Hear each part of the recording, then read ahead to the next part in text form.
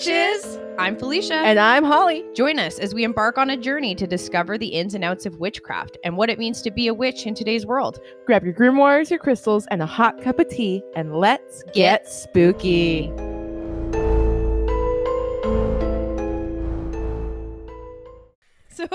So Holly, how was your week? It was good. It was all right. I mean, I survived anyways. Yeah, you finished another chapter of school. Ooh, that's something to Yeah. celebrate. I'm feeling bad. I'm feeling bad. Oh, friend. I feel very bad about it. You'll get there. You'll get there. You just really need to crack down over these next 3 weeks. Yeah. Yeah. Yeah, You'll yeah, get yeah. there. You always do, right? I always pull it off somehow. I don't know how. I do not. It's The still a mystery to The me. procrastination gods are forever in your favor. I don't get it. I do not get it. Like how I pull these things off. I did it last year too with English. That's fair. I remember.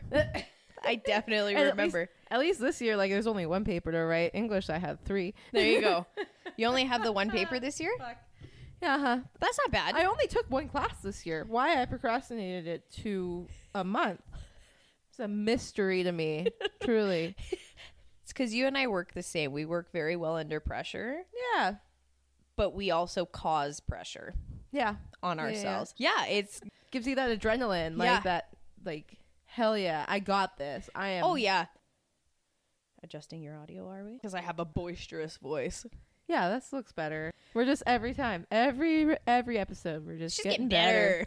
It's funny that you say that because my uncle released a podcast about a year ago. Okay. So he released a podcast because he's been on this like self-healing journey, and he's trying to now help other men learn how to heal effectively and like deal with their emotions effectively. Okay. Yeah. Which is a wonderful thing, because it's really true that like society does not allow men to have emotions the way that they should No. as humans. So he's doing a really wonderful thing for the men around him. We were talking about it the other day, and he was like, yeah, you're doing so well with your podcast and da-da-da. And we were like chatting, and I was like, honestly, dude, like he's very similar to me in that he almost that perfectionist where he wants to make sure that everything is perfect before he like moves forward with a new episode. And I told him, I was like, dude, you just need to get yourself a Holly, because Holly was like, fuck it, we're launching. And I was like, I'm not ready. And we just figured it out on the way. And I just said to him, I said, no matter how much you plan, it's going to have growing pains. This is what I've learned. Yeah. Is that you're never going to outplan the growing pains, because you don't know you don't know what you don't know. Here's the thing: we are not professional podcasters. No, not yet. One day maybe. Yeah. But as it stands, we are amateurs. I'm with you. So Yes. to expect us to sound really, truly professional is out of reach. Like, Yeah. I'm not going to put an amateur pianist on a piano and be like, yo, play me some fucking Mozart. Yeah, And- Beethoven. yeah, like, hit it up, motherfucker. Be a prodigy. Yeah. It's not going to happen. most Flight of of the time. Bumblebee now. Yeah. Like, Yeah, that's fair. No, and that's it. But I just said it's, you know what, too? The thing is, it's kind of almost nice to go through those growing pains a little bit, because because you see how far you've come. it's true. And like I was saying, you don't know what you don't know. Like, we didn't know about, proper editing, and we're learning and we're doing it. And yeah, so I don't know. It's all just a learning curve. And I was just telling him, I was like, dude, just fucking throw yourself into it, honestly. Because like I was where he was at 6 weeks ago. Yeah. Right? When I was like, I don't know, dude. I And was you're like, like, fuck it. Let's start October 1st. And and that was like, what, September 20th? Yeah. And you were like, okay, that sounds like a good idea. I've had to give up a lot of control in a way that I have not ever had to do in my whole life. And it was incredibly uncomfortable. I won't lie to you. The first few weeks, I was so uncomfortable with the whole situation. Really, I feel great now. I couldn't tell by asking me hundreds of times if you could help me with editing from an hour away without the equipment. Like, no, you cannot. Unless you want to fucking drive your ass out here and sit beside me. Physically cannot. I mean, you're not wrong, like, at all. I know. And that's the thing is, like, but I'll say this, like, I've learned to just kind of go with it, dude. And like in situations like this, when you're like in a creative space like this, there's room for structure, but there's also room for just fucking winging it. Yeah. You know? Yeah. You can't make something creative without winging it at least a little bit. Yeah, no, that's just it. Exactly. 100%. And everything I've done in my life has been so very structured, and like my career is structured. My education is very structured. Like what I do for a living is very structured. So I've just like learned to kind of like cap that creativity portion of me. Yeah. Like put a lid on it and be like, no room for fucking winging it. You're very left side oriented. Like your brain left is brain. very I left. am very left brain. I'm very right brain. Together, we make one whole brain. Unibrain. Omnibrain. We are the one brain. We are together. One whole brain. Singularity. We use one brain to 100%. Good. It's perfect. Yeah. Perfect. All right. Well, let's get into it. Yeah. I'll just put it out there. I left my tarot deck at home. So we're not doing it today. My future is a mystery, and that's just how I like it. That's fair. We're gonna, we're both feeling good. We're doing good. Life's good. Everything's good. I'm fine. This is fine. You're fine. We're fine. Everything will turn out just fine. Exactly. Can't wait for December 4th. May the cards lie where they may. Totally fair. It'll be fine. All right. So today I'm kind of taking a little bit of a different approach to the episode than what I normally have. So I was like researching for this episode because I had a little bit of time to do some research for the episode, and I was like, I'm still very interested in like the medieval and the Middle Age time period, and there's just so much like excellent content there, I think, for me, that I was like, I'm not ready to leave that yet. So I was like doing some more research into some really interesting witch trials and some like all over Europe, and it moving into like Iceland and like the Nordic countries and like just northern magic. And I was like finding a lot of patterns and a lot of similarities in a lot of things. And I was like, what is fucking happening here? Like today I'm just going to do a very broad overview of like medieval magic. And cool. I think I think it'll explain why like you see so many patterns in a lot of these different like witch trials and thinking and ideology in all of these like separate countries within the same time period. Yeah, like does that make sense? I'm so into this. Like, as you know, I am a very firm believer in like knowing the past in order to know the future kind Agreed. of thing. And learning about the past, I think, is super fucking dope. Agreed. And the broad aspect of it all, because I mean, there's a lot of individual, very specific things, but this as a whole ideology, needs to be basic understand. Like we need to have a basic understanding of it before we can dive deeper into it. Agreed. Like it's like having that foundation of a house before you can build the house. Exactly. Right? Yeah. So I think when we were talking about the Pendle Witch trial and then we did Baba Yaga and like all of this stuff I was looking through and looking for, I was just like, man, like there's so many similarities between countries like Iceland and England and Germany and France and Italy and I was Netherlands. Like, yes. And I was like, all of them, you know, call it European Northern. I was like, why am I seeing all of the same shit showing up? Yeah. And I think it comes down to this. So where I'm going to start is kind of the ideology behind medieval magic, kind of put you in the mind frame. And I'm going to use two terms like medieval and Middle Ages. So Middle Ages refers to like the time period. So Middle Ages is like 5th century to like 18th century, roughly. Okay. Yeah. And then medieval kind of refers to like concepts, ideology, people, culture of the time. Okay. If that makes sense. Yep. I'm going to talk firstly about microcosm versus macrocosm.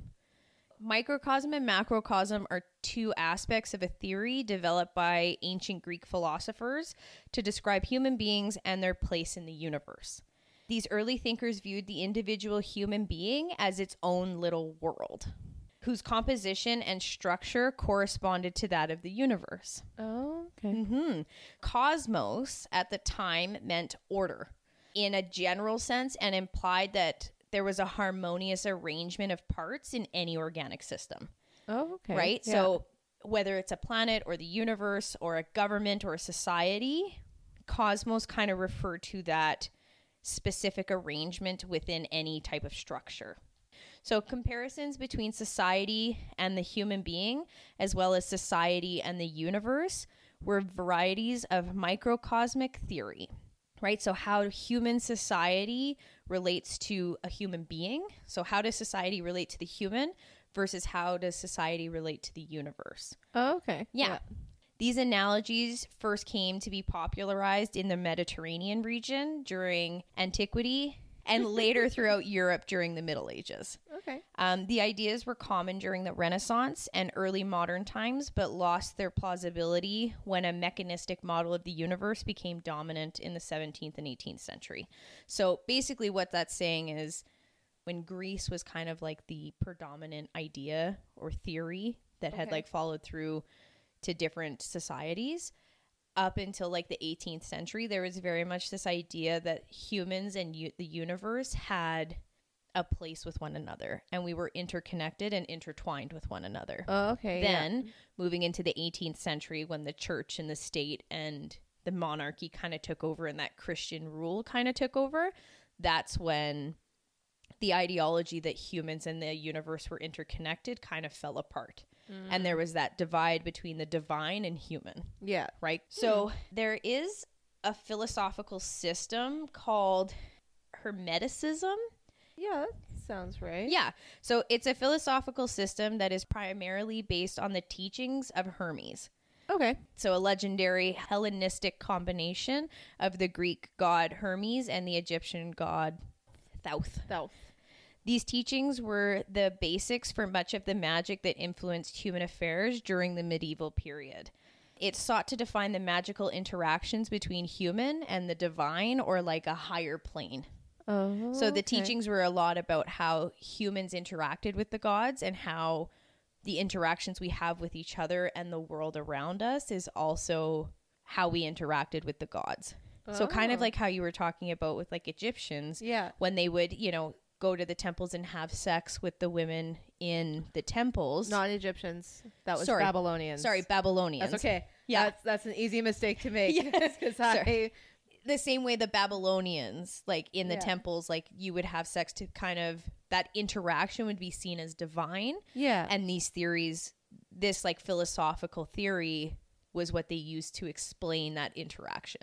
Oh, okay. Yes. Yeah.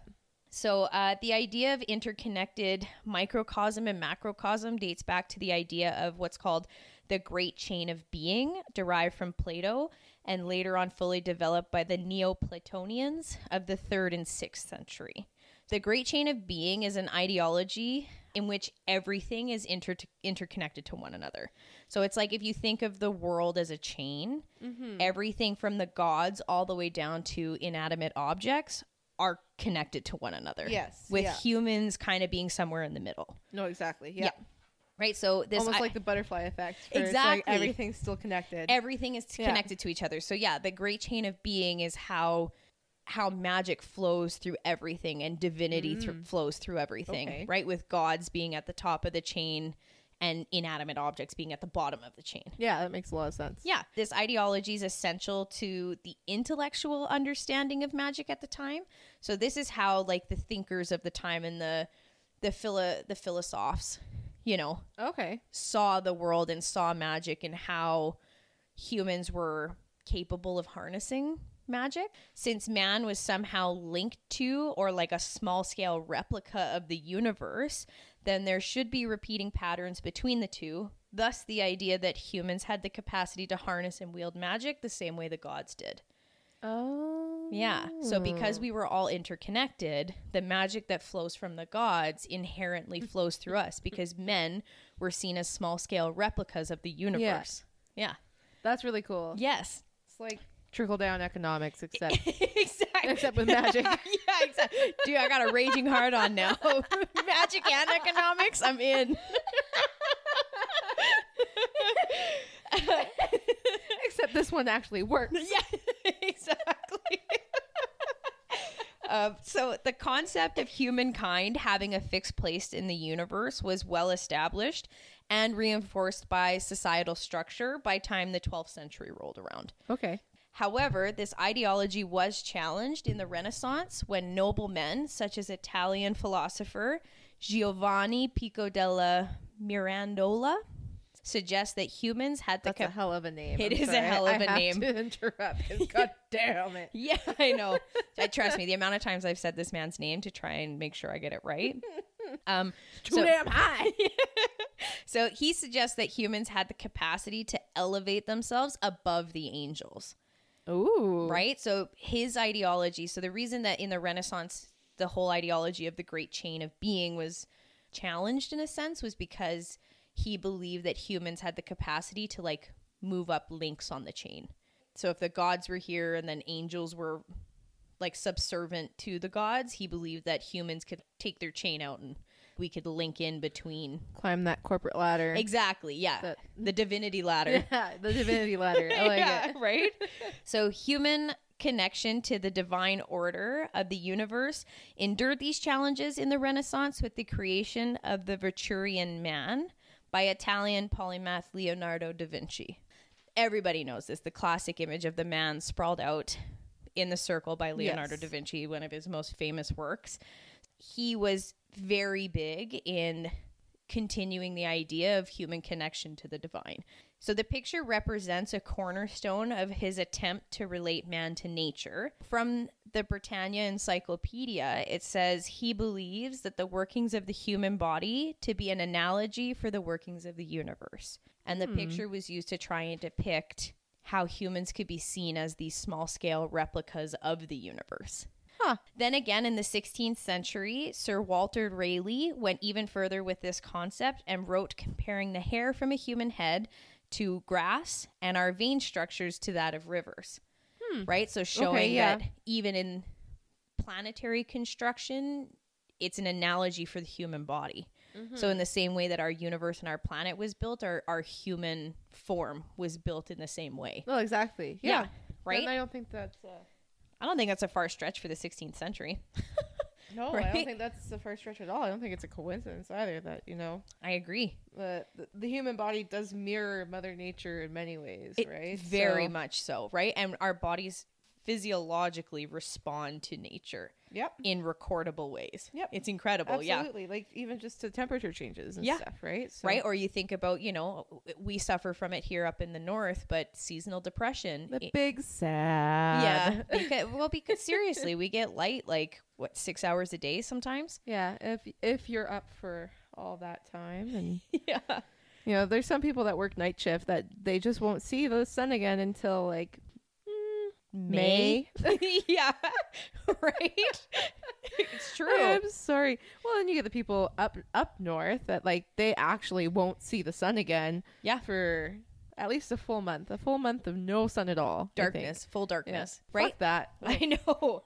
This ideology was also reflected during the medieval time in astrology, where parts of the human body corresponded with zodiac signs. I could see that. Okay. Yeah. Right. And then the last one I'm going to talk about, the last concept is it's called the four humors compared to the four elements. So the four humors or fluid substances of the human body were blood, yellow bile, black bile, and phlegm.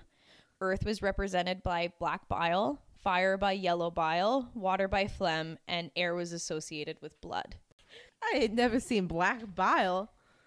This was kind of like the ideology surrounding the medieval era, right? So everything that people were doing up to a specific point in time, up until about, call it 16th, 17th century, was very integrated in this idea that humans were replica of the universe and that we were all interconnected. And you see it when we were talking about the Egyptians and the Babylonians and the Sumerians and everything, where magic was intertwined into their lives. Because when we were talking about this in our previous episode, I was so interested how we went from having magic intertwined in our lives so deeply to literally being burnt and prosecuted for practicing anything. Yeah. And then nowadays you still have people that are afraid to tell their friends or families that they are even interested in witchcraft or interested in spirituality or even just interested in learning more about it, and they're afraid of the repercussions from their family. Like, how sad is that? Yeah. So this is why I was like, I feel like I really have to do a dive on how we went from this state to present state. And this very much explains it. So we went from believing that we were interconnected and that us, the microcosm, was, you know, a creation or a replica or interconnected with the macrocosm, which I think is such a beautiful idea, that we all come from one in that sense. Yeah. Do you know what I mean? That was a huge portion of it. So we moved from this ideology of being interconnected to this idea of God, Christ, the church, the king, and nothing goes against it. Yeah. Humans have their very specific place. They don't move. God is divine. We are not. We sin, and we either go to heaven or we go to hell. We must repent for our sins. Correct. Yeah. So that is one of the main reasons why you see the content coming out of this era almost predictable, I want to say, but everything is very similar, right? Like, as I was going through all these witch trials, like, all of these people had this same way of thinking, and I was like, how the fuck did we go from literally having temples and gods and, like, you know, practicing is it Heka? Yeah, practicing Heka and, like, invoking Heka and, like, having it in every part of your life. Yeah, like, to like, go fuck yourself, you're gonna die if we even suspect that you believe in any of this. Yeah, exactly. So the next part I want to talk about as well, that I found really predominant in medieval magic, was magical shapes and symbols. So okay, cool. Yeah, so symbols and shapes have been and always will be central to the physical practices of magic in all cultures. So no matter what country you look in, what time period you look in, you will always find symbols and shapes that are integral to the practice of whatever magic they're invoking. Okay. Yeah. So okay, I'm sure you're going to give me an example. Yeah, I will. So in many cases, their origin lies in Greek philosophy. A lot of symbols that are currently used and a lot of symbols that are invoked still today have origins that lie in Greek philosophy. Are we talking like pentagrams or? We are talking pentagrams. Dope. I'll get into it deep here. Okay. So some examples are squares relating to the four directions: north, east, south, and west. You'll see in a lot of different, say, talismans or protection spells or drawings of different types of, what are they called? Like druids. Okay. Right? Yeah. There will be a square involved in it because it associates with the direction of, you know, the planet or the person or wherever the spell needs to be cast. Okay. Yeah.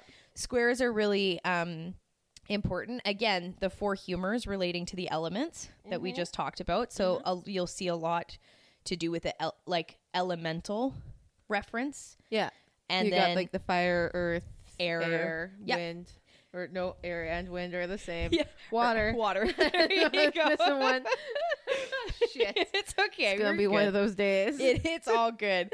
And then lastly, another example is like geometry. So geometry has been used to relate the microcosm to the macrocosm. Oh. Right? So you'll see a lot of very geometrical shapes that show how us as humans, or even lower on the great chain of being, how it relates to that above it. Oh, okay. Right? And a lot of symbols that came out of the Middle Age time period had a lot to do with geometrical shapes. Okay, so one of the most familiar symbols that relates to magic is the pentagram. Mm-hmm.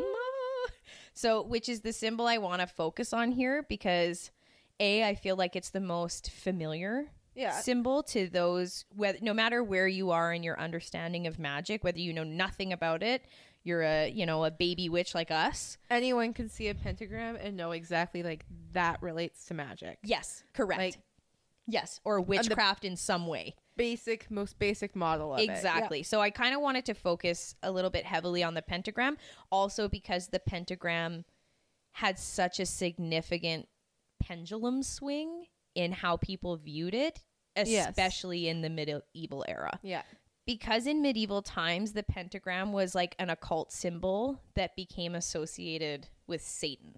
That's one of the reasons I want to focus on it, because it went from being a very like beautiful symbol to being a symbol that was heavily associated with demonology and Satan and Satan worship. Yeah, and animal sacrifice and like evil, diabolical witchcraft. You got it, dude. Yeah, exactly. This was because in the 19th century, a man named Apelles Levi perpetuated the idea that the pentagram pointing upwards was good, while a pentagram pointing downwards was evil. Oh. Yes. Okay. So Levi was a French poet and author of more than 20 books about magic, alchemy, and occultism.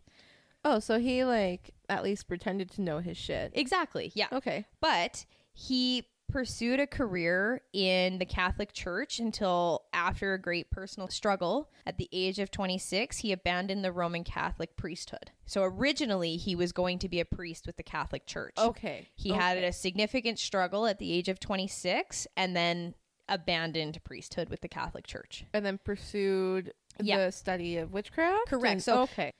Exploring I think it was probably, we're 27 and I know where I'm at 27 and I'm like just learning about, where I fit in to the macrocosm. Well, exactly. Right. Right. So I'm assuming the quarter life crisis. Exactly.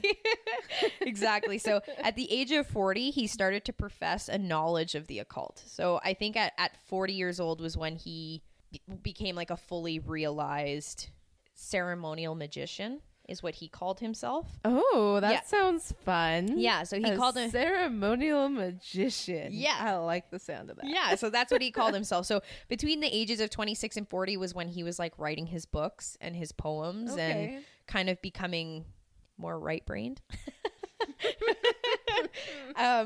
So this must out of the brains. Get out of it. Yeah, exactly. So it's his history in the church that some believe led to the idea of the good and evil pentagram in being related to heaven and hell, right? So pointing up towards heaven was good. Okay. And the point of the pentacle pointing down towards Satan, Lucifer, was bad. So a lot of people who study magic and the history of magic today believe that there was obviously some influence in his pre-existing knowledge of the church. A little biased, right? Yeah, just a skosh. Yeah, exactly, just right? But they also have the cross, and the cross turns upside down when demons present or evils are present, right? Exactly. So yeah. I think that's very reflective of one another. Yeah, I think it's just a matter of like kind of how the symbol points into the relation of heaven and hell. Yeah. Right? Up is heaven. Like we've always been told that up is heaven and down is hell. Mm-hmm, right? Exactly. Yeah. So many have traced the pentagram use all the way back to King Solomon, which is a very, very long time ago. Oh, yeah. Yeah. But in places such as Germany, it has served as a symbol for a type of magic intended to turn away harm or evil influences, as in deflecting misfortune or averting the evil eye. So places such as Germany, the pentagram has actually been used as almost like a protection ward, if you will, to keep evil away. Okay. This is very much like kind of this ideology of up and down is very much like in European, I would say, culture. And when I say European, I'm talking French, Italian, English, Scottish. Yeah. It's very, very colonized way of thinking. Correct. Yes. The pentagram was used in ancient times as a Christian symbol for the 5 senses. It's kind of strange. This is the weird part for me because it was a very positive symbol in Christianity up to a point. Yeah. Which is strange. Okay. So the pentagram was used in ancient times as a Christian symbol for the 5 senses or the 5 wounds of Christ. The pentagram plays an important symbolic role in the 14th century English poem Sir Gawain and the Green Knight, in which the symbol decorates the shield of the hero. Right? So in this poem, all of the hero, Gawain, has the pentagram on his shield. And it's, again, it was the idea of like protection and that God was protecting him and that. That's cool. I've never heard of that before. Yeah, me neither. Right? So the unnamed That's what we're poet, here for. Yeah, exactly. So we're getting learnt today, Holly. I love it. Teach me things. So the unnamed poet credits the symbol's origin to King Solomon again and explains that each of the 5 interconnected points represents a virtue tied to the group of 5. Gawain is perfect in his 5 senses, has 5 fingers, faithful to the 5 wounds of Christ, takes courage from the 5 joys that Mary had of Jesus, and exemplifies the 5 virtues of knighthood, which are generosity, friendship, chastity, chivalry, and pity. Oh. Right? Okay. So the pentagram was always used to show things in 5. It was always representative of those things. Yeah. The North Rose Cathedral, built in the 13th century, exhibits a pentagram-based motif in its windows. Yeah. Crazy. So it's in this very Christian church are actually pentagrams in the motifs of the cathedral. That's cool. Yeah.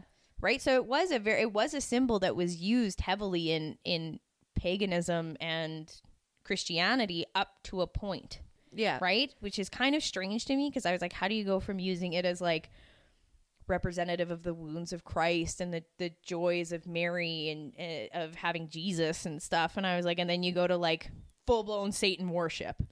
I think it was, yeah, I don't know how that happens. It's a lot of, I think, just paranoia and insanity. Agreed, right? And then in some sources, it interprets the unusual downward pointing star as symbolizing the Holy Spirit descending on people, right? Oh. Yeah. So originally, like an inverted pentagram was seen as like the Holy Spirit descending versus when it was upright, it was the 5 senses and the 5 wounds of Christ and right? By the mid-19th century, a further distinction had developed amongst occultists regarding the pentagram's orientation. With a single point upwards, it depicted spirit presiding over the 4 elements of matter. It was essentially good. So it was like the spirit and the 4 elements. Okay. The spirit being the top point of the pentagram, and then each point after being one of the elements. Okay. So however, the influential writer Levi called it evil whenever the symbol appeared the other way up. It was said that a reversed pentagram with 2 points projecting upwards is a symbol of evil that attracts sinister forces because it overturns the proper order of things and demonstrates the triumph of matter over spirit. Oh. Yeah. So because it was always spirit residing over elements, when it was inverted, it was like matter took over spirit. So it was almost like the idea that like your faith presided over everything else material in your existence. Exactly. And when inverted, it was almost like everything was out of balance. And now you had almost like lost your faith to materiality, which in Christian context is, you know, you're allowing for sin over faith. Yeah. Well, yeah, it's putting spirituality first, right? So. Yeah. And then inverted spirituality last. Yeah. Yeah. Okay. So it also says that it's the goat of lust attacking the heavens with its horns. Okay. A sign, you know, like how they use like the goat as like a symbol of Satan? Yeah, I've never even like put together the basic like shape of a goat. And a pentagram. I know. So it's called the flaming star, which when turned upside down is the sign of the goat of black magic, whose head may be drawn in the star, the 2 horns at the top, the ears to the right and left, and the beard at the bottom. God damn it. Right? God damn it. Yeah. I hate that makes sense to me. I hate that I can see that. Like, dude, when I was writing it, I was like, fuck. God damn it. Like, I could definitely see like that being like a constellation in the sky and it being like the goat because it looks like a fucking goat. Yes. No. So here's the thing. This is why this was all so crazy to me, because in previous episodes, you remember when I was talking about King James and how strangely paranoid he was and everything? And I was like, I don't understand how like a whole country of intellectuals could be this fucking dumb.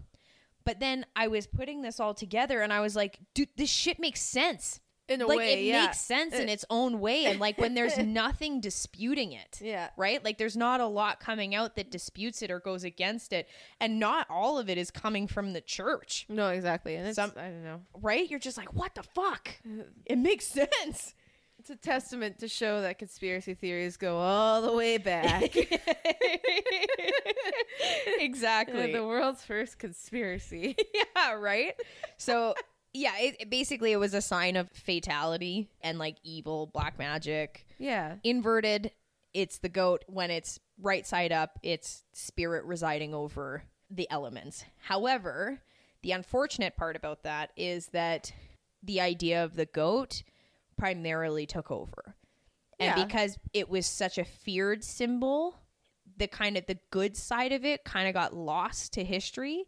And the stereotype of the pentagram being satanic and evil kind of perpetuated forward. Well, and I could kind of see how that happens because the pentagram being a goat is more of a literal depiction of a goat, whereas the spirit residing over the four elements is much more abstract, and it's harder to kind of register in one's mind, right? Well, and think about it too, like fear perpetuates faster than positivity. You think about it this way, okay? Like think about it like the news nowadays, okay? Oh yeah. So there's a lot of good shit that's going on in the world. There's a lot of positivity going on in the world, but it's just a lot fucking harder to find because it doesn't sell as well as fear. Well, exactly. Right? And this is kind of that version, right, of selling fear. Because if you keep people afraid of the devil and the afterlife and like not going to heaven and not getting in with Jesus and God and the spirit and, you know, sinning and it's how they kept people in line. Yeah, I was going to say people that are scared are easier to control for the most part. Absolutely. Right? It's especially people that are scared and trust the government. Like, or the people who are leading them. That's what I mean. Yeah. Like people that are scared and trust the monarchy. Yeah. Which was what it was back then. Yeah.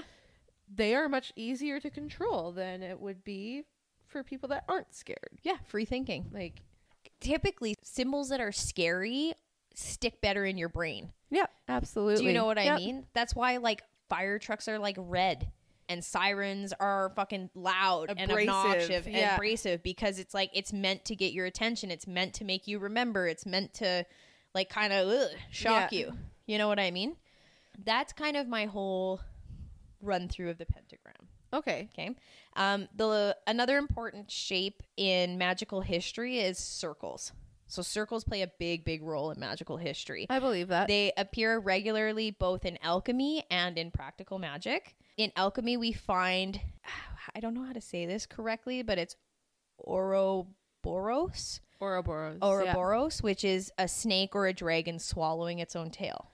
Yes. Yeah. So I'm familiar. Yes. So it's a symbol used to represent eternity. Yeah. Right? Everlasting. Okay. Or the snake eating its tail is, it goes forever. Yeah, exactly. So it's either depicted either as a snake or a dragon is most common.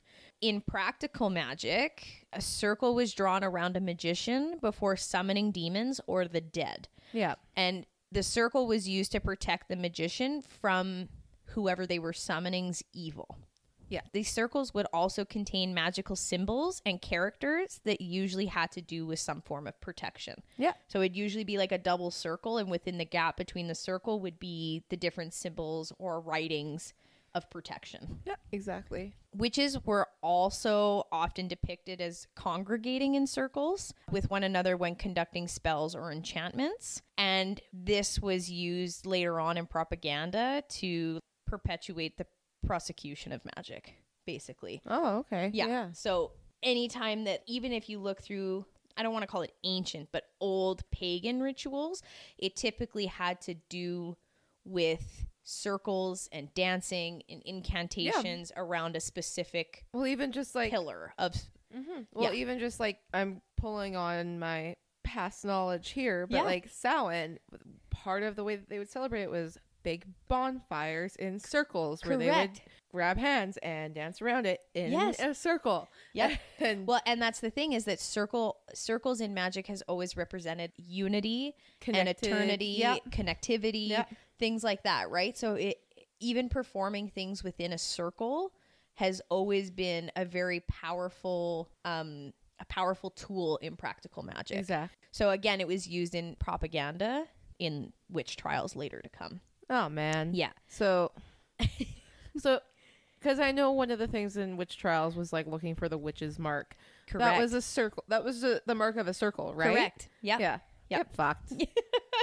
Freckles, man. Freckles are all fucking circles. I'd be dead. Like, yeah, same. Both of us are very freckly people. oh man, I've got this one red one that I have had looked at, but like if they found that, they'd be like, fuck the bitch. The fire for you. Yeah. It was thought that from the circle that was cast, the magician or witch was able to build what was called a cone of power through incantation and dance. Oh. Right. So again, when we were talking about like pagan rituals, as they were doing their incantations and their dancing, it was like forming a cone of power. Like a reverse tornado. Correct. Dope. Yeah. Right? Dope. Yeah. This practice is still used today by modern magicians and practitioners of Wicca. So the circle and the incantation and dancing. Awesome. And creating the cone of power. I would like to do that one day. I agree. We should. So in all of my readings, it was really clear that I'm just going to call people magicians because I feel like that covers all gender. Or practitioners. Or also. Practitioners. Yeah. Yes, exactly. So it's very clear that magicians kind of take pleasure in deliberately using obscure symbols. You don't say. Yeah. Because in some cases, these symbols seem to have origins in alchemy or astrology. In others, though, they're like pure invention. I believe that. And it's called, it relates to what's called the act of automatic writing or the embodiment of power. Right? I don't know all about automatic writing as well. Yeah.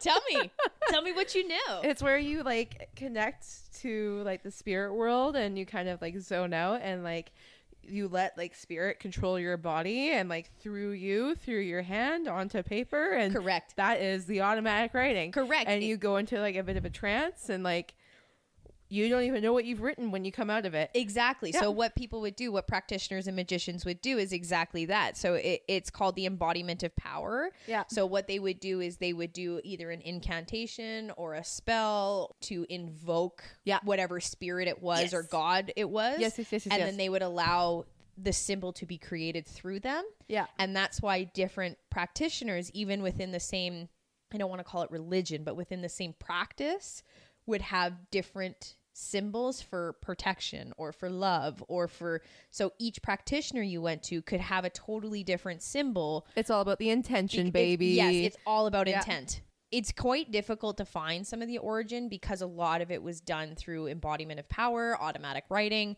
So they don't really have an origin. The origin is the practitioner. Yeah. Well, and like I think you spoke about with the Baba Yaga episode, it's a lot of verbal history. Correct. Passing it down, right? Yes, exactly. So like even with what were they called? Not wicked women, cunning women. Yes. The cunning women, like we spoke about in the Pendle Witch trial, they would pass that down generation to generation of like healers. Exactly. And like they would say like, okay, this is something that worked for me, but then the practitioner would gain generational information and then also do automatic writing for themselves. Dope. Yeah. Cool. So I only know of automatic writing through like the more recent things that have happened. So yeah. So no, this predates, like this goes all the way back to like northern, like Nordic. It's like most of its origins is actually in Icelandic staves, Staves. Cool. Yeah. So probably the best known of these is the Helm of Awe, which I'll show you I'm sure you recognize it. Looks like a giant snowflake, but it's not. It's also what shape? A pentagram? No. A circle. A circle, yeah. Yeah. Right? So kind of cool. A pentagram? Not really, but you're there. Definitely 8 points or 6 points. I didn't count. Yeah, there's a lot. 1, 2, 3, 4, 5, 6, 7, 8. Yeah. Okay. So an octagram. An octagram. Yeah, exactly. The reason why a lot of like witches were persecuted and practitioners were persecuted because the whole idea of invoking spirit to then perform through you was a terrifying thought. Well, right? And it was demonic, right? Exactly. Yeah. And normally when it was also thought that only the clergy, so men of God, could speak to God, and God could only speak through them. And you had to like give your soul and your life in a very particular way in order for the divine to use you. Right. So it was not seen as like regular townsfolk were not capable of being used by God to then. So anybody who practiced this inherently had to be being channeled by demonic spirits or the dead or evil or Satan. I'm sorry. Yeah. That thought is so fucking dumb to me. I agree. Because, well, isn't it written in the Bible that one of the first prophets was a fucking sheep herder? I'm pretty sure one of the first people God spoke to directly was like literally I don't remember the name, but the guy with the sheep. I don't know. Some guy tended to a sheep. Yeah. Sheep guy. He was the shepherd. Yes, right? Exactly. Well, and that's the thing. Exactly. The whole idea that you have to be of this like supreme divine nature to be spoken to by God was so absurd. Probably the best known of these Icelandic staves is the Helm of Awe. This well-known symbol grants its wearer protection. Some staves are used to protect crops, become successful, and even ward off illness. Same can be seen in the it's either Vivi or Veve drawings found in voodoo practice. Oh. Yeah. So quite similar in that in voodoo practice. Well, so voodoo is usually like more of a Haitian thing. So with the I would say Veve. Yeah, it's like I think it's Veve. Yeah. The Veve drawings found in voodoo practice. Yeah. The stave's power specifically lies in its creation of the symbol itself. Dope. Yeah. That's super cool. So a lot of the Icelandic staves were created using that embodiment of power, automatic drawing. And that's where they actually drew their power from. It was said that like a lot of practitioners had to create their own staves because it was the divine using them. So the actual staves wouldn't be able to be used if not created through the divine. Do you know what I mean? So their power was held in the actual practice of their creation. Yeah. Yeah. Which is really, really interesting. Huh. Right? So that was like a fundamental piece of magic that was totally stripped away when, you know, this embodiment of power was seen as basically possession in the medieval ages. That's really interesting. Yeah.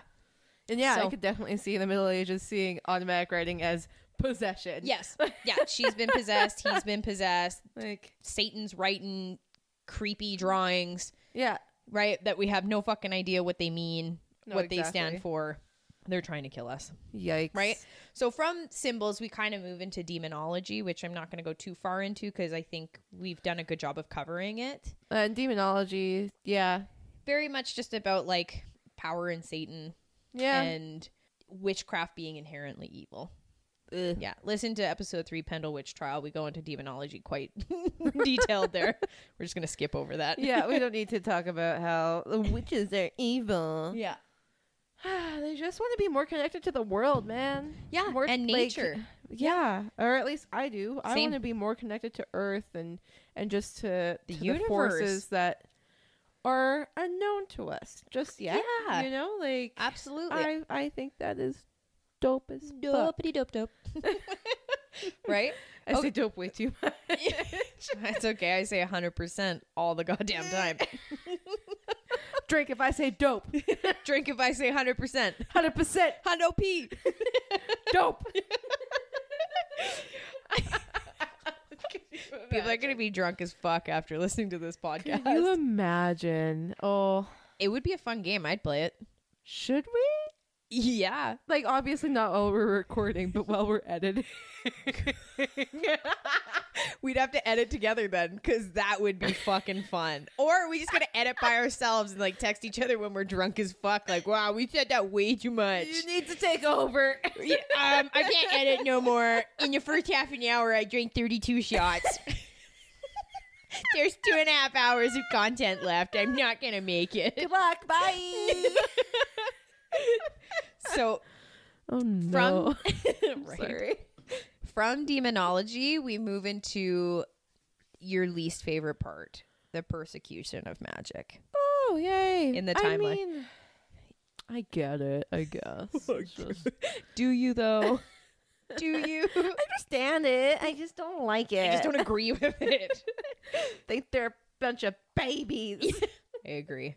So one of the main reasons magic was condemned was because those who practice it put themselves at risk of physical and spiritual assault from the demons they sought to control. That was like the general, I guess, ideology of magic practitioners moving into the latter half of the medieval times. I mean, here's the thing.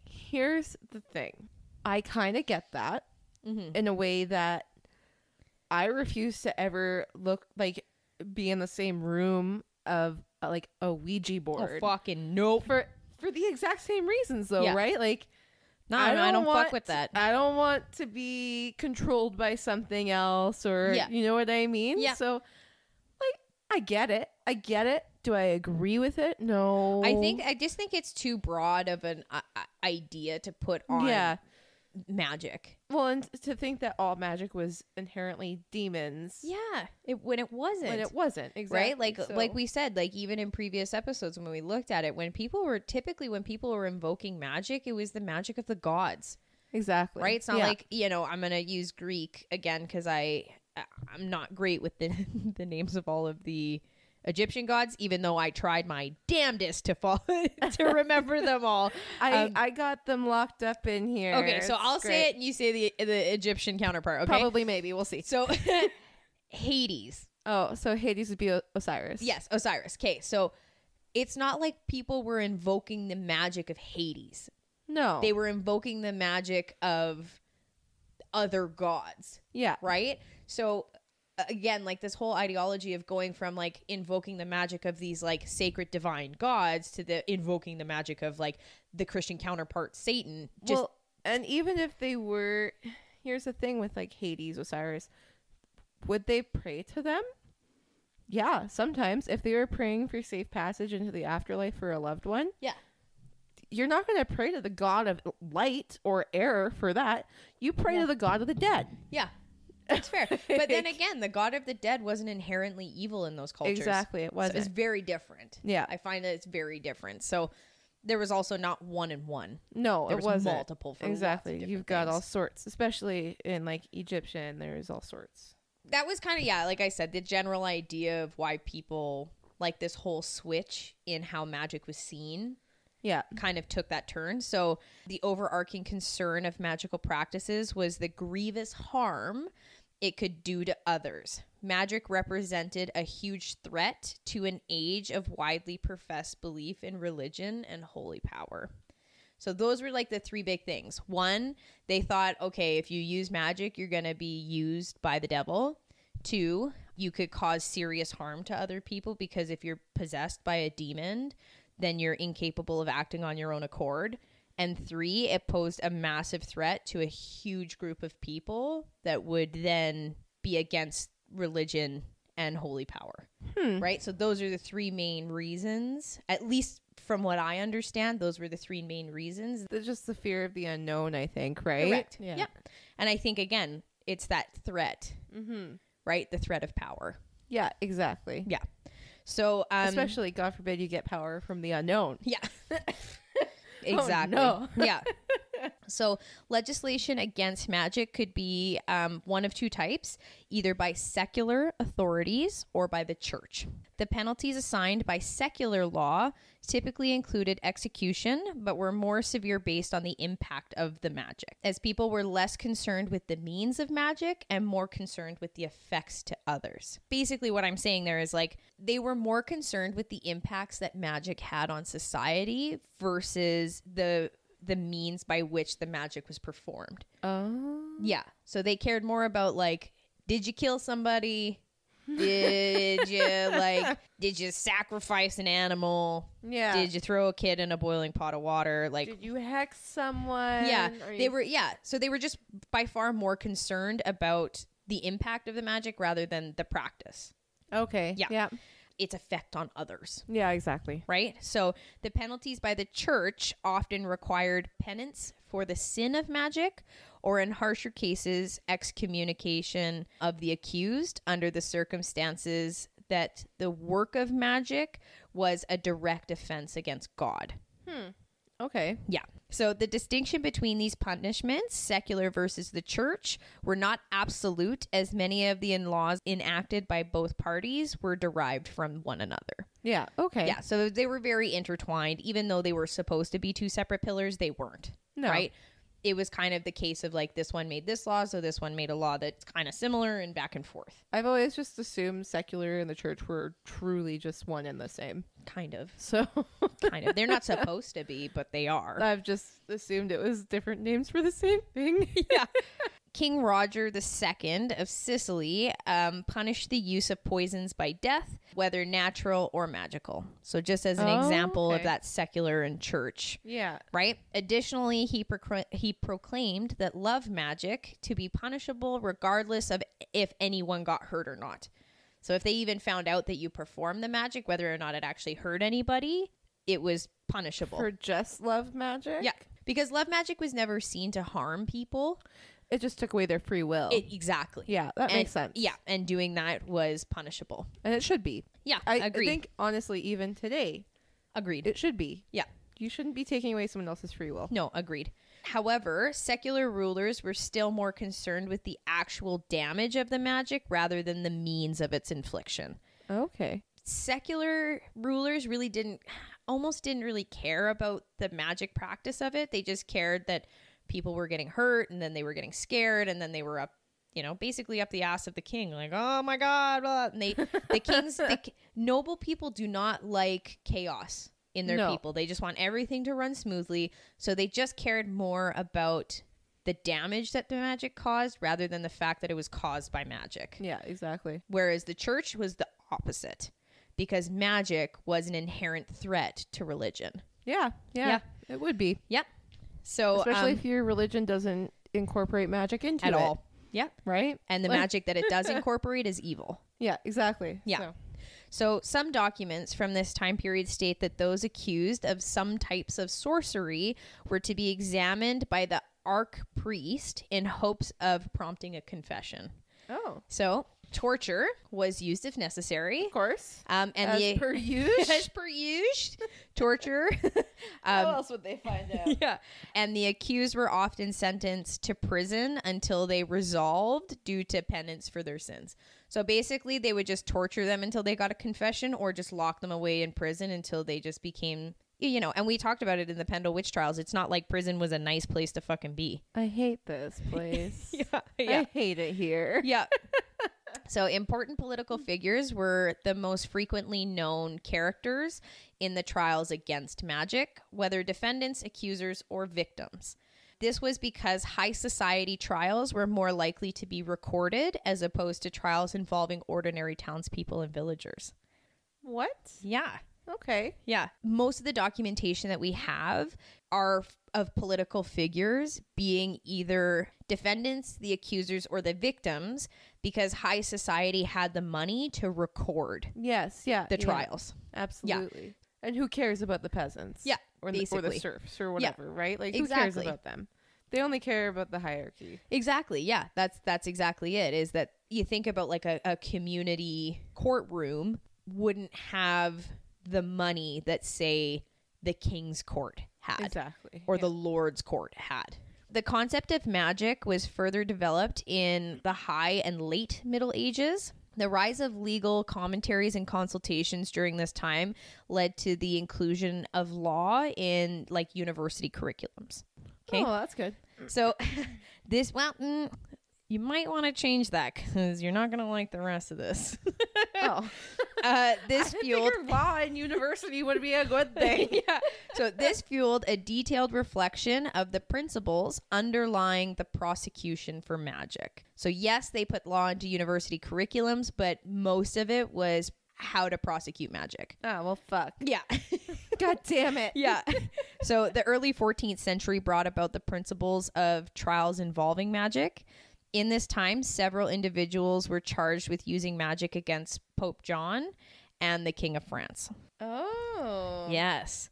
All right. These trials were only enhanced by the already growing concern about magic, and thus perpetuated the increasing severity of punishments for such actions. So because all of a sudden magic was being used in a harmful way against the Pope of the Roman Catholic Church and the King of France, it perpetuated the severity of punishment for magic. Whereas before it could have just been like a fine or a slap on the wrist, was now fully punishable by death. Yeah.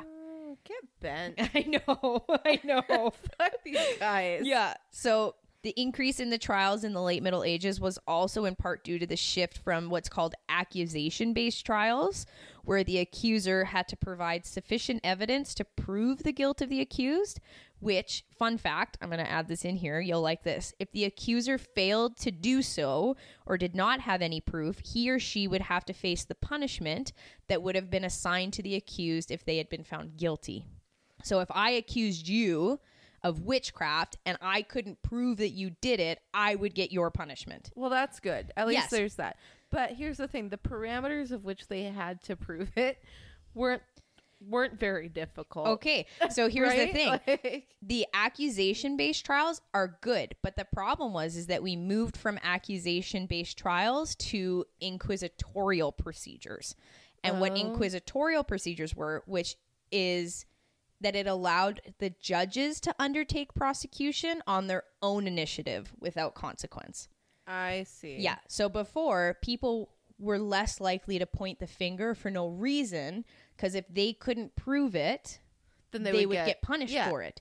Now, it was just solely based on the judge, with no consequence to the judge if there was no proof. Man. Yeah, I know. It just gets worse. It just gets worse. It's all downhill from here. Oh, no. So, I mean, it's been downhill this for a while. Yeah. So this made it easier for the accuser to secure conviction for sorcery and not have to worry about having any insufficient evidence, thus putting their own innocence at jeopardy. Right? Cool. So, cool. Yeah, cool. Great. Yeah. So these types of proceedings led to interrogation that took many forms, including experiments with reflecting surfaces, invocation of demons, using human heads to obtain love or hatred, and many, many more. Those are just some fun examples. Using what for love and hatred? Sorry? A human head.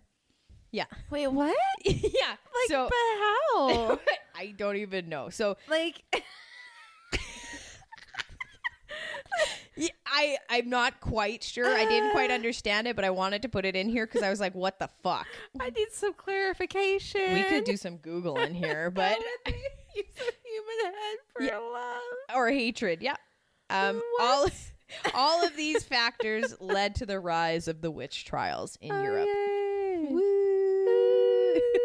So this has led me up to the point of where I was searching for stuff to do my episode on. Okay, right? yeah. Because I really wanted to keep talking about the witch trials, but then all of this stuff prior to it, you got to get it in there. Yeah, you got to explain the background. Exactly, because I kept going through and I was like, why? Like, why did this happen? Why did the witch trials happen? Yeah. Like, why was it so prevalent? Why did it continue to happen? Why did they hate witches so much? Yeah. Yes. Right? Because I really loved your Egyptian episode. I loved it. I had such a great time. And I was so... Back when magic was great. Yeah, awesome. Exactly. And I was just like, it's such a beautiful, like, it sounds like such a beautiful society, and that like magic was used in conjunction with medicine and with like religion and spirituality and just like day-to-day life and like crops. And then here I am over here, like, everybody was dying. How did we get here? Her, and then they hung her, and then they drowned them, and then they hung... Yeah, right. That's what I mean. I was like, how did we get here? They tested to see if they were a witch or not by drowning them, and if they survived drowning, they were a witch. Yeah, but if they didn't, oh fuck, we drowned someone innocent. Whatever. Yeah. They're not gonna sue us now that they're dead. Fuck off. Exactly. I hate it so much. I know. I'm telling you, this is what I mean. So the 14th century had already brought about an increase of sorcery trials. However, the second and third quarters of the 15th century were known for the most dramatic uprising of trials involving witchcraft. Basically, right where we started with the Pendle witches is kind of like the kickoff, especially in England, for witch trials. Oh, yeah, definitely. Okay, so that was, again, at the latter half of the 15th, 16th century. Mm-hmm. The trials developed into what they called a catch-all prosecution, in which townspeople were encouraged to seek out as many suspects as possible. So again, like, remember we were talking about the Justice of the Peace who just wanted to round up everybody and just throw them all away. The goal was no longer to seek justice against a single offender, but rather to purge the community of all transgressors. Oh. Yeah. The term witchcraft has multiple connotations, all involving some type of like sorcery or magic. Yeah. However, by the late Middle Ages, this term developed into someone who went beyond basic sorcery or magic and enacted basically in the Devil's League. Oh. Okay. So it just went beyond like, oh, we want healthy crops to we're summoning demons so that bitch down the street's husband dies. Yeah. Okay. Yeah. Okay. Or even just like, have you seen that Netflix movie, Fear Street 1666? No, not yet, but I've heard good things. Oh, okay. You can tell me. It won't ruin it for me. Go ahead. Like, even in that, there was a witch trial, whatever, right? The witch basically cursed the town so that their family and their family's family, like their generational family, will have good luck and be prosperous and have power and basically fuck everyone else. But so basically it's the same thing, but their view was negative. Oh, okay. Yeah. So you acted in the same league as the devil rather than just basic sorcery to get more wheat. Oh, okay. Yeah. And, no droughts for the season or whatever. Get bent. Yeah.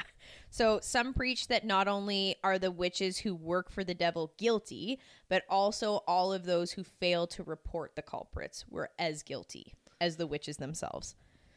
So if I was a witch and you knew about it, you're as guilty as I am. Fuck those people. Like, I'm sorry, but at this point you might as well just be a witch. Just be a witch. Like, everybody thinks you're one anyways. Just be a witch. Just be a witch. Yeah. Don't be a snitch, be a witch. Yeah. So because of this, because this whole ideology around people who failed to report were as guilty as witches themselves, it led to an outbreak of accusations.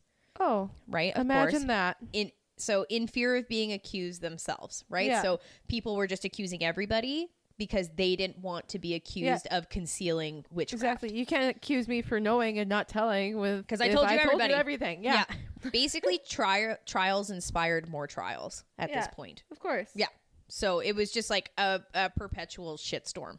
Human on human crime. Exactly. And this increase in the trials inspired the rise in the frequency of literature on witches. Right? Oh, so as there were more trials, there were more recordings and people were more interested and they were going to the trials and they were writing about witches and documenting witches. Thus, this stereotype of the witch finally solidified in the late Middle Ages. Oh. Because there were so many trials and all of this literature was coming out about witches. And remember we were talking about like the demonology, then there were the books about how to catch a witch, and then there were like that book that came out that taught people how to build a trial against a witch, right? All of these things were coming out and there was so much literature around witches that the stereotype of the witch was finally created. Oh, okay. Yeah. So numerous texts singled out women to be especially inclined to witchcraft. In the 14th and 15th centuries, women defendants outnumbered men 2-1. Gross. Yeah. The difference only became more pronounced in the following centuries. This disparity between women and men defendants was primarily due to the position women held in medieval society. Women in this era were far less trusted than men. They were presumably weak-minded and easily persuaded. They believed that because we were stupid, weak-minded, weak in general, that it was easier for Satan to take control of us. Oh. And thus, magic and witchcraft being associated with Satan, we were seen as almost servants of Satan. Huh. Yeah, I told you it just gets worse. I don't like it. I don't like. Yeah, so general misogynistic stereotypes further encouraged their prosecutions, and then massive witch trials swept across Europe in the second half of the 15th century. Oh, okay. Yeah, so in 1428, more than 100 people were burned for killing others, destroying crops, and working harm by means of magic. Good God. Yeah, in 1 year. How many? 100. Okay. Right, in 1428. There was a trial that provided the first evidence for the fully developed stereotype of a witch, including flight through the air, transforming humans into animals, eating babies, and invoking the devil. So that was like the 4 major stereotypes of a witch. Let me tell you. Yeah. If I could fly. Girl, if I could fly, would be great because I fucking hate driving. Life would just be so much better on a broomstick. Yeah, exactly. Because of everything that was going on in this like catch-all prosecution, this whole idea of like you no longer had to provide evidence for your accusations, like everything was just, like I said, this like perpetual shitstorm. Yeah. And to top it all off, the unrestricted use of torture was now allowed. Torture as use of getting a confession from people was completely unrestricted. And in combination with the adoption of the inquisitorial procedures, as well as like the development of this witch stereotype and the rise in public suspicion, ultimately caused the swelling and frequency of these sweeping witch hunts. Thanks, I hate it. Yeah. Which eventually found their way into the Americas during the Salem witch trials in 1692. Yep. Yeah. Yep. That's really kind of it for me on how we got to the point of witch trials. It's all bad. It is kind of all bad. Yeah. Everything leading up to witch trials is bad. Yeah. It's all bad. Yeah. It's not good. But I really loved hearing about the shapes. I like that a lot. You're welcome. So I'm sad. I know it's not good.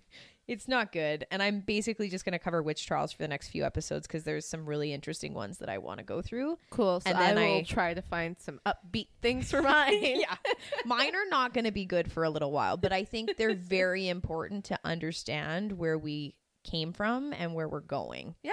You got to know the history to know the future. Exactly. That's what they always say. Right? So ending on a high note, grimoires. Yeah, let's do it. Let's do it. So a grimoire, generally speaking, is a book of spells. So, however, in the 18th and 19th century, they were believed to be the book of a witch or a wizard, consisting of a how-to guides on summoning and using demonic powers. Ooh. So 2 very famous grimoires are the Key of Solomon and the Lesser Key of Solomon, and they contained a variety of spells such as how to win love, how to make yourself invisible, and how to contact and control the dead. Woo. Yeah. These sound fun. Yeah. So they also contain practical information such as what type of clothes to wear and what instruments to use in practice. Oh, okay. Cool. Yeah. Like, I love the idea of just like ancient spell books. Yeah. Like even some of them are very, very interesting. Yeah. Like now again, like I tried to do quite a bit of reading on grimoires, but it's quite difficult because again, like we talked about in like the Baba Yaga episode, like a lot of information was passed on orally for centuries. Yeah. Right? And then the actual books that were written were almost hoarded as religious texts. Exactly. Especially like I know with Egyptian culture, like the Book of the Dead, stuff like that. Yeah.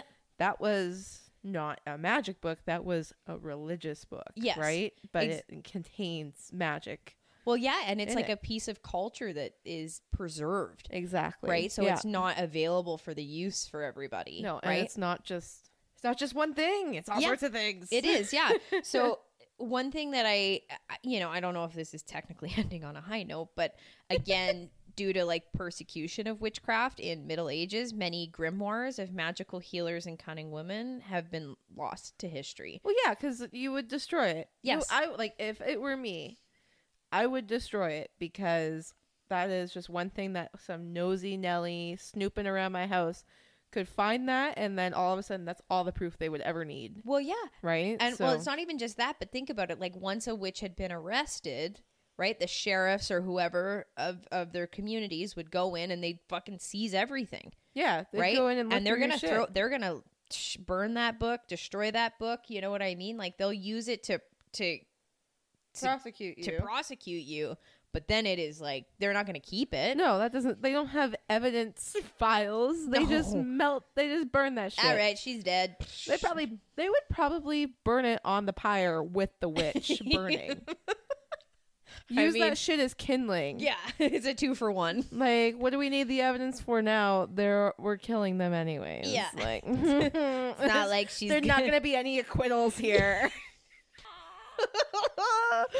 But yeah, so it's so sad though, because like some of these books had fucking like generational knowledge, and like not all of it, like lost. Keep in mind a lot of it too, like I wanted to go a little bit more into some stuff, but I think it was a bit heavy for this episode about like get into it next time. Yeah. So I hope you enjoyed this week's episode. I did. I think that was really, really interesting. Cool. I hope you learned something. I learned so much. My brain hurts. Did you get schooled tonight? I got schooled. I got schooled more tonight than I did all last week.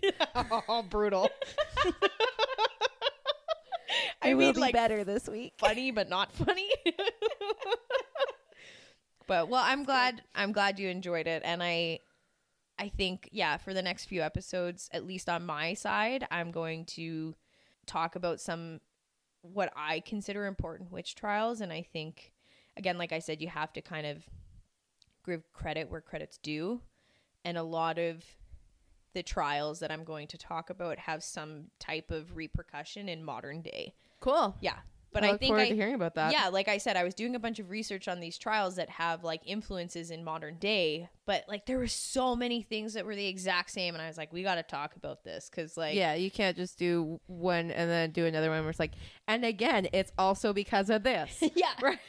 Now I get like got it out of the way, and now we understand how we moved from happy dappy, magic in every aspect of life to the real house gods of devil.